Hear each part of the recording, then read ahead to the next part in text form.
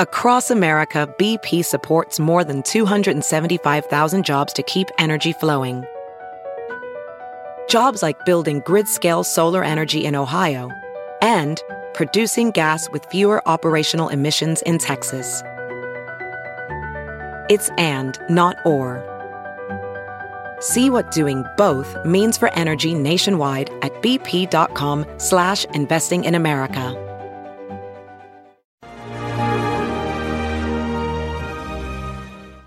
Hi, everyone. Judge Andrew Napolitano here for Judging Freedom. Today is Monday, August 1st, 2022. It's about 3:50 in the afternoon here on the East Coast of the United States. And this morning's Wall Street Journal was an op-ed by George Soros. Mr. Soros is, of course, the Hungarian billionaire. He came over here without any money in his pocket, so to speak, and became a fabulously successful businessman. He's a hard left. Well, when I was young, it was like all the rich guys, all the rich people were conservative Republicans. Now they can be lefties as well.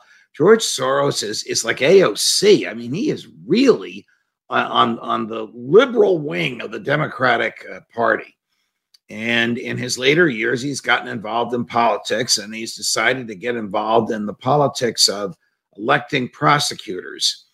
Now, in the federal system, prosecutors are appointed by the president, confirmed by the U.S. Senate. In some state systems, as was the case where I sat as a judge in New Jersey, prosecutors are appointed, sometimes called district attorneys. In New Jersey, prosecutors. In the federal system, U.S. attorneys.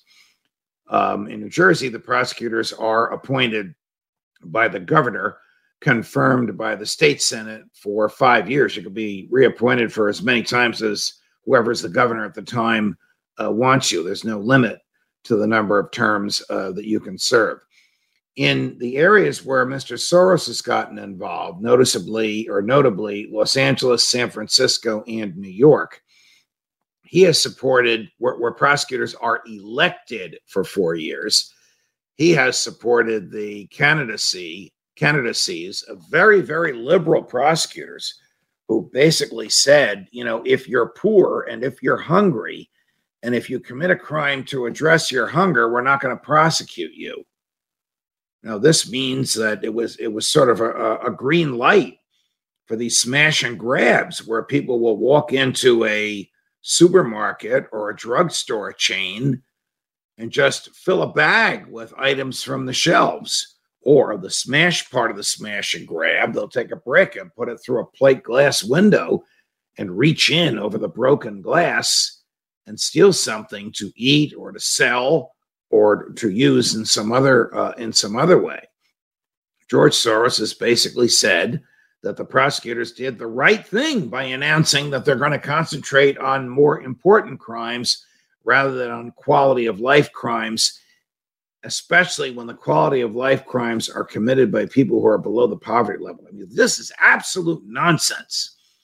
This has resulted in a bail law in New York where if there's violence, you get bail, and violence is described as drawing blood or breaking a bone or impairing an organ. You can punch a cop in the nose, and if you don't draw blood, you don't break the nose, and you're arrested, you're going to be out on the street in 5 minutes is an exaggeration, in just a couple of hours. The thugs in New York have a phrase for it, and they say this to taunt the cops. And the phrase is Easy Pass. Now, if you live in the New York, New Jersey area, that's the name of the system that you put on your car that allows you to go through the toll lanes without toll booths without stopping. It zaps your credit card. So they taunt the cops and say, Easy Pass, Easy Pass, Easy Pass, which is a shorthand way of saying to the cops, arrest me all you want. I'll be out on the street in a couple of hours. We showed you, Judging Freedom showed you, or we tried to show you, one of the platforms banned us, a 16-year-old fighting with a cop. I mean, these guys were really punching each other, and it was over a fare beating. The kid had jumped a turnstile to get on the subway. The cops caught him and were going to arrest him for it, and they had this fight. He eventually got arrested, the charges were upgraded because he beat the daylights out of the cop, and then other cops came and he was subdued. And he used this phrase, easy pass, easy pass, easy pass, and he was out in 2 hours. And of course, we later learned that this fellow had been arrested numerous times before, including for possession of an illegal handgun and for robbery.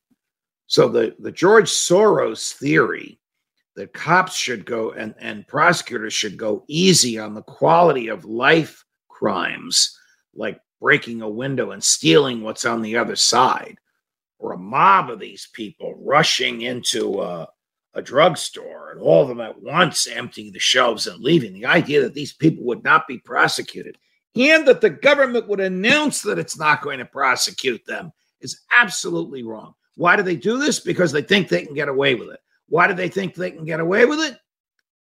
Because of the prosecutors that George Soros has bankrolled. I'm not suggesting it's illegal. He's given money to their political campaigns because they are so far to the left that they don't want to enforce basic criminal laws against people because they're poor. That's wrong.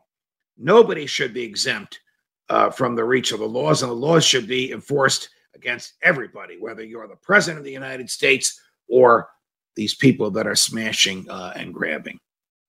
Soros does make one interesting point, that safety and justice are not mutually exclusive. I agree with him. When the justice system works, there will be safety. And when people feel safe, the justice system will work. But when prosecutors look the other way because of the social status of the criminal, the system will not work, and we will all suffer. An easy pass will run the day. Judge Napolitano for Judging Freedom.